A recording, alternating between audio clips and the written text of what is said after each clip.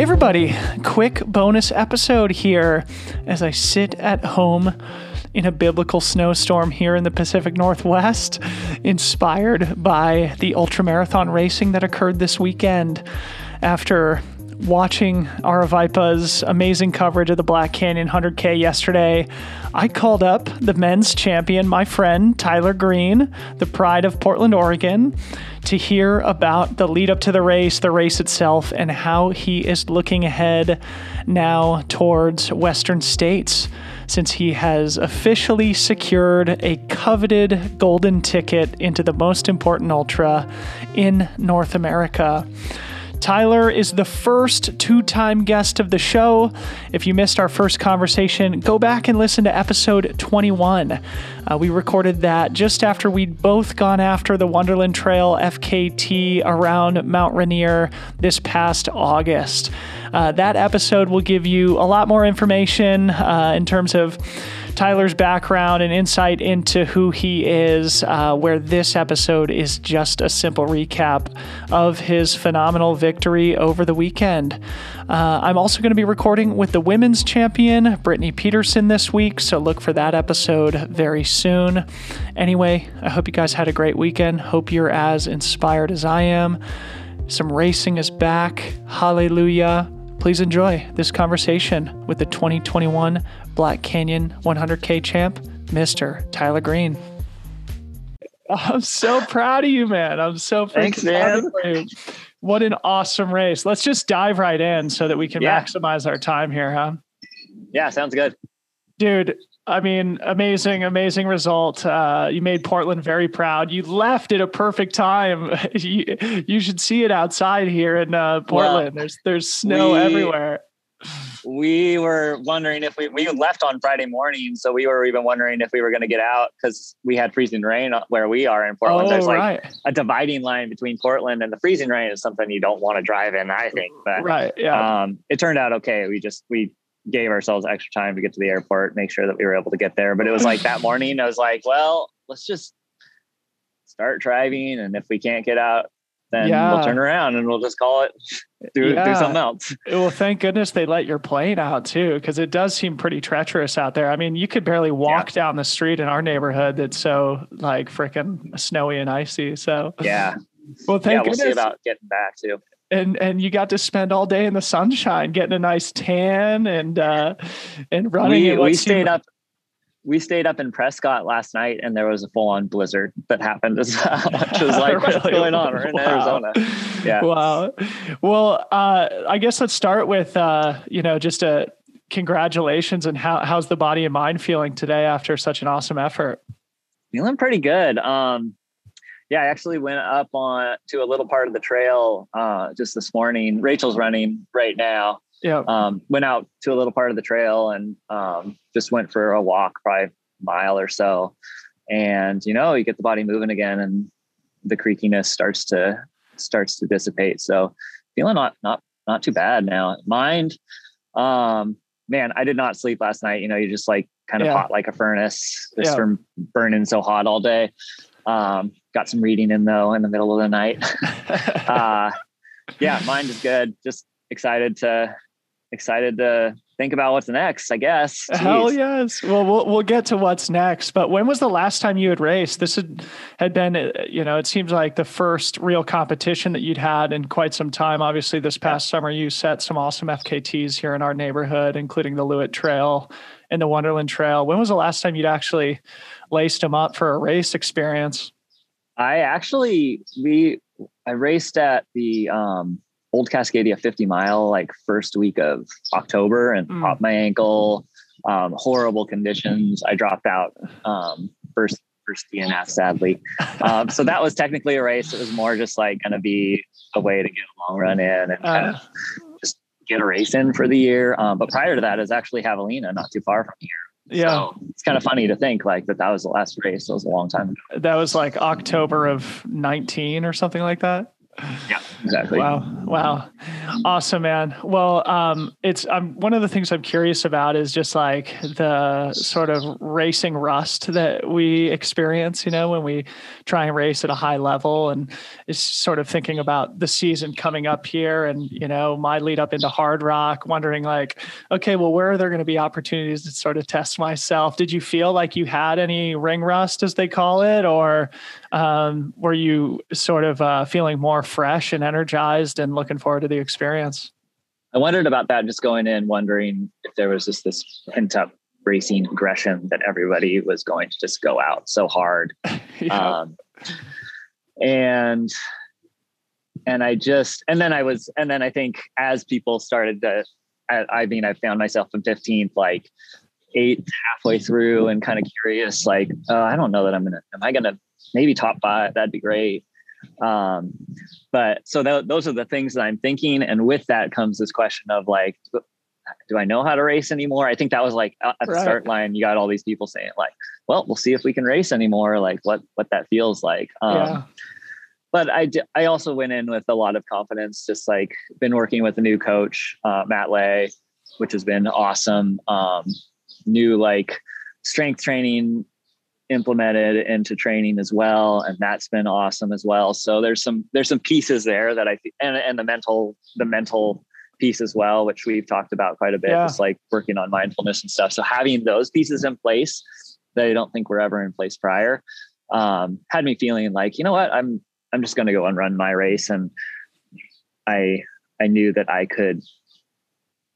I knew that I should run the entire thing. Like, you got to run this entire course, right? And that would put me in a decent position. And just like doing some research and knowing that this on paper, this course like doesn't look like it would be that hard, but it really chews people up.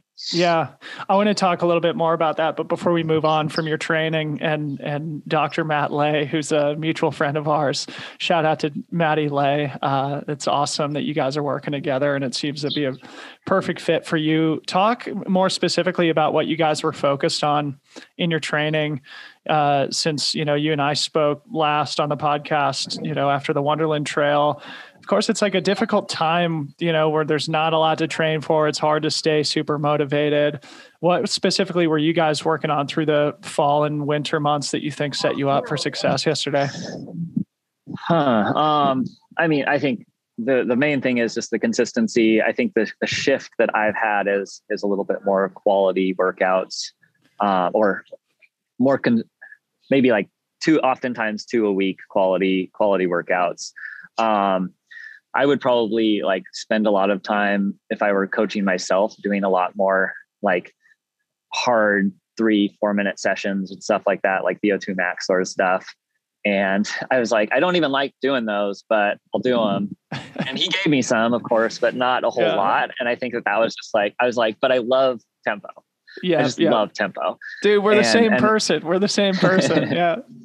Yeah. I liked watching your video too of the VO2 max. I'm like, I don't even want to watch that. Yeah. I was ripping some turbo 3-minute sessions on the trainer this morning, just inspired by your effort and feeling like I had to get something in when the streets, are inhospitable to running here in the neighborhood. Anyway, so you're doing a lot of consistent high quality stuff. Yeah. I mean, because looking at your volume, it's not crazy high, but it is super consistent, just churning week after week. And you mentioned a little bit about the strength training as well. Is there anything there that you want to expand on that you think really helped? I guess just feeling like an athlete, like not just a runner, but feeling like an athlete and feeling like I could just carry myself with strength. And Rachel and I just like, both of us have been kind of doing this training together. Just like, man, this is really like, I just feel different, Yeah. I've kind of like shifted from like heavier, slower lifting, shifted that over to like power, where it's like take a little bit of weight off, but move it a little faster. And then lastly, doing some plyo work, just to kind of put that final cherry on top. And, thinking about the trail, the Black Canyon Trail, like there's all these washes and stuff, like these short little divots, and you get you get a lot of momentum going down, and then you hit this wall, and then you got to go pop back up. And that, I think, really takes a pounding. So I think that whole, like the plyometric work, that type of training can really help with this course. Hell yeah. So let's talk about the course. You've already mentioned it a couple of times, and it seems like on paper, and when you look at the elevation profile, it looks like it's a pretty easy course, quote unquote. Of course, you still have to cover 100 kilometers. But as you said, it's sort of sneaky and it chews people up. What strategies did you employ yesterday? How did you confront the course and the conditions? And just generally, what's the course like, and how is it so much more difficult than it appears on paper? Yeah, it's rockier than I was expecting. I thought I got multiple reports that it was like actually pretty smooth, and I thought it was pretty darn not technical, but just rocky. Yeah. So that, I think, just it takes a beating on your feet, but it's mostly rollers, and I think really early on, I just, again, said, I got to run this entire thing. Like there's no real reason to not run. There's like a 1,000-foot climb or so. Yeah. Ran that entire thing. And that's late. That's late in the race, isn't it? 38. Okay. So fairly late. And I think that there's something about that perspective of just having that mentality of like, you have to run, that it takes the guessing game out of it, to say like, oh, should I be running this part? Should I not be running this? Like if you're just committed to running the whole thing, you don't have a choice, Right. And then it was just twisty and turny. And again, like going back to like the strength training and stuff, just feeling like, my glutes are engaged. Like I've got this kind of well of strength to draw from, to kind of like to withstand the ways that the trail like knocks you about. Yeah, no, I think it's such a good point, and your description of feeling like an athlete. And I think for me, looking back at the earliest days of my career, when I was coming from field sports background, I had like that natural athleticism and agility and stuff. And as you just like become a specialized runner, oftentimes you lose touch with that. And watching the coverage all day, one of the themes that Jamil was mentioning is that a lot of the trails seem to be kind of built for mountain bikers, and they are really twisty and turny, and you have these quick little ups and downs. And so even though it's not like a UTMB course or something where you have just these massive 2,000, 3,000 foot climbs, it's still, the miles don't come easy in a different way. So having that athleticism is great. So let's talk about your strategy. You already mentioned, early in the race, you were back, in the back half of the top 10. And, for me watching it, the whole time I was like, oh, Tyler's playing this super well, staying away from the testosterone fueled front pack, which was moving pretty quick. What was your approach there in the early miles? How did you manage to keep yourself restrained in a competitive atmosphere like that? Yeah, I mean, I was just running within myself. I mean, it was pretty easy to run like 640s or so, which, like, looking back at the second half of the race, like it was pretty hard to run 8-minute miles at the end. So, right. I was probably still pushing it pretty hard. And like, I mean, a big shout out to Nick Curry, because he probably actually ran the perfect paced race. Yep. Staying so calm early on, and then really turning it on and finished incredibly strong. Yeah. So it was of course, I think it's a balance between like putting yourself in it and also not getting too aggressive. What was going to say? Yeah. So that was kind of my mentality. Sorry, I'm losing my train of thought. I don't know why. It's because you ran 100Ks. Well, so in the coverage, you talked about, they played a little interview that you had done earlier in the week, which was awesome. And you said that you were trying to find the happy medium between a couple of race strategies that you had employed in your career. One was Bandera, where you ran and won from the gun at a golden ticket race back in 2019. something that you felt was totally unnatural for the way that you like to race.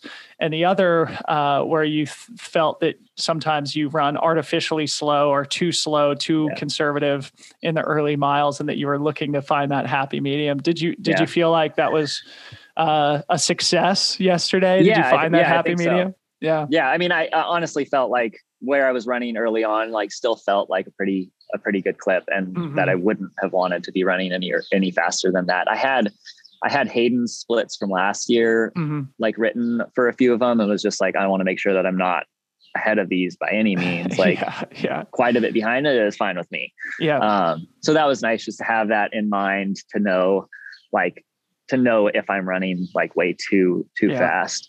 But definitely like had doubts about whether I was going to be able to reel anyone in or whatnot. Yeah. So it's kind of around the middle of the race, or even slightly beyond that, the race kind of started to fray a little bit. I mean, the leader at that point was Brian Whitfield, and Seth Ruling was not far behind him. And it seemed that they both ran into some difficulties and both dropped out when they were leading the race at 60K, or about 40 miles. So 2/3 into the race, which really kind of put you in the hunt at that point. When did you learn about those two guys dropping out, and did it give you a little pep in your step or impact your psychology? All that was happening around the Black Canyon City out and back. So you could see it all happen. And which was really nice. I mean, so it was like, I think 5 miles prior to that, maybe 7 miles, I had heard that the gap was like maybe 14 minutes up to the front. Wow. And I was in 8th. And then by the time I was coming into the next aid station, I was in 3rd all of a sudden. Like Seth was at the aid station and didn't look like he was going to continue. And then is it Brian Whittimer? Is that right? I think Whitfield, sorry. Yeah. He was out running with Craig Hunt, and they both looked great. And then I like go out on the out and back, and Ryan's like walking back. Yeah. And I was like, weren't you just up there? And I was like, all of a sudden I'm in 3rd. I'm like, oh, okay, well maybe we got a shot at this. And then, I was cheering on my buddy Justin as well, and he was shortly behind, and he had a fire in his eyes. And I was like, we ran by each other, and I was like, stay hungry. Yes. Oh, what a great thing. What an awesome thing. So you have that sort of, great, inspiring moment where you feel like, okay, I'm actually in play here. My strategy is actually working. The guys who were pushing super hard off the front, going for those golden tickets are starting to hurt a little bit, but you're still, eventually you find yourself in second place behind Craig Hunt, who took the lead for a while there in the second half of the race. And there was an awesome moment at the 50-mile aid station, and the shout out to Aravaipa's live coverage. It was just so awesome. Yes. And this was like just an awesome moment in the race for all of us who were online watching. And Craig comes in, and you can tell he's worked, he's puts his hands on his knees. He's drinking a couple of bottles, and you come in just like trotting in, looking great. And he sort of leaves in a rush, and you took your time. So talk about that moment in the race, because it seemed like a crux pivotal moment where, you could have rushed through a little bit more quickly, but you took your time. Anyway, just pick up there. That was awesome. Yeah. Well, it's, the trails are different here where you can like see people from a distance. So I saw him and just thought like, well, if he had 14 minutes on me early on and now I'm 20 seconds behind him, I feel like I'm going at a good pace where I'm going to roll up on him. So yeah, definitely just took my time and made sure that I had my nutrition in place. I wasn't eating at that point. I was kind of done with gels and just going with liquid calories and stuff. So took in some ginger ale, I guess, and put that down. And then actually Rachel wasn't planning on pacing me at all. And then she said, "Hey, you want me to run a couple miles with you?" She got a pacer bib like 5 minutes before and was like wearing cotton pants and stuff, or cotton shorts. And I was like, "Oh yeah, that sounds good." And so she started running with me a little bit. And then she's like, "I think I'm just going to go with you the whole time." I'm like, okay, that sounds good. And that was great. And she, again, where she's just like, just that encouraging, like, you're looking good, you look strong, stay patient. And yeah, you could just kind of slowly see that gap come forward, and he stepped off the trail and said, good job. I mean, that's a legit effort for someone who just is coming off of the Carbon X effort and hung with Jim longer than anyone else. So I mean, that was a really strong effort, and had maybe without the double, we would have been looking at a different finish scenario. It's true. Yeah. Well, that's awesome. And I think for us who were watching it, I think it was a great, like, kind of learning experience too. Not only that moment, but the fact that all three of you guys who finished on the podium just ran these super smart races, and it was totally rewarded for you and Eric Sensman and Nick Curry. But also at that aid station specifically, when, like I said, you could have rushed out with Craig Hunt at that point and sort of rushed through it, or sort of tried to put him away at that point. But you took your time, you left maybe a minute after him, and then you just kind of like walked down the trail a little bit with Rachel before you started to trot off to put away the last 12 miles and take a phenomenal victory. So it was awesome, strategic sort of operation within that aid station that I think a lot of people could sort of learn from. Yeah. So at what point, like when you caught him, it wasn't a race? You didn't have to make a decisive move or anything. He just stepped off the trail for you. Yeah, stepped off the trail, and then I think he continued forward for a little while, and at some point decided to turn back. Oh, did he really? Did he drop out? He ended up dropping. Oh, I wondered. Yeah. So, yeah, it just felt like it was funny because like during our training, Rachel and I had this, or during one of my final training sessions, we had this time when she ran out ahead of me and I had to go and chase her down. And then I was like, as I got up to her, I was like, I'm going to put the hammer down so hard right now. Just like break her, which feels bad. She's my wife. And she's like, you got to do what you did to me. Yes. So, and didn't necessarily I didn't surge or anything like that, but definitely like, out of sight, out of mind, like just keep that gap growing quickly. So you take the lead, and did you have any idea what was going on behind you? Like at that point, did you just focus on? Sensman and I ran for a while, and he was cramping. We ran together, and I was kind of saying like, hey, we can always rally out of this stuff. So we ran together for a bit, and then I started to distance myself, but didn't realize that he had really rallied on the way back on that. Last 10 miles or so. That's a big shout out to him for pulling that together, especially when you're in a bad place at mile 45 or whatever.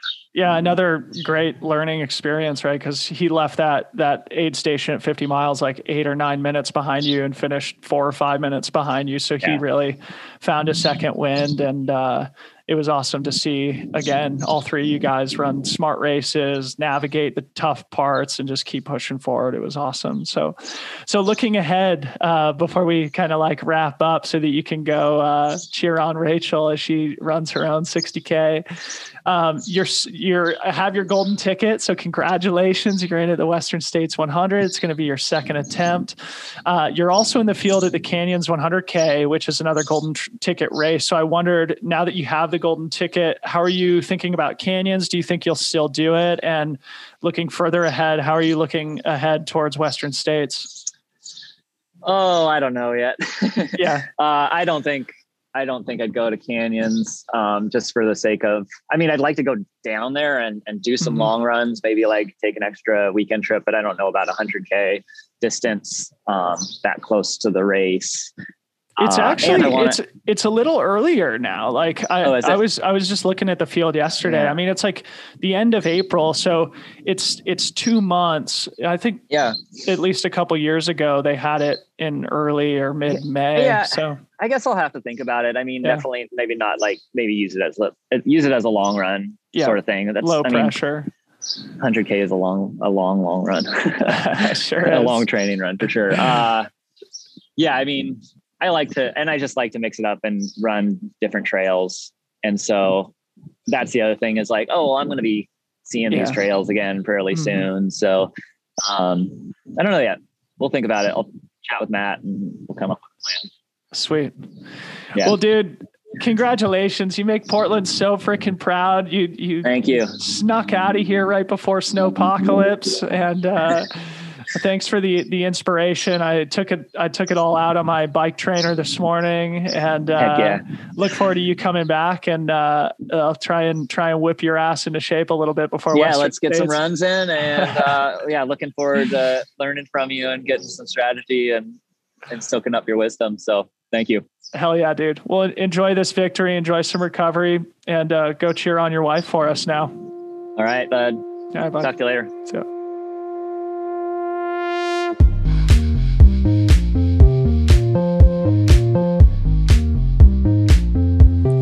Thanks again to Tyler. Can't wait to see what's next for him, and I particularly cannot wait to see him take another crack at Western States, where I know he can outperform his 14th place finish from 2019. I also linked to our first podcast conversation in the show notes if you guys want to check that out if you missed it over the summer. Also follow Tyler on Instagram, link to that in the show notes, and a link to his amazing Strava file from his Black Canyon victory. Link to that in the show notes too. Hope you guys check it out. Hope you guys enjoyed this little bonus episode. Plan to do a lot more of these going forward. So thanks for being here. Talk to you soon. Love you. Bye.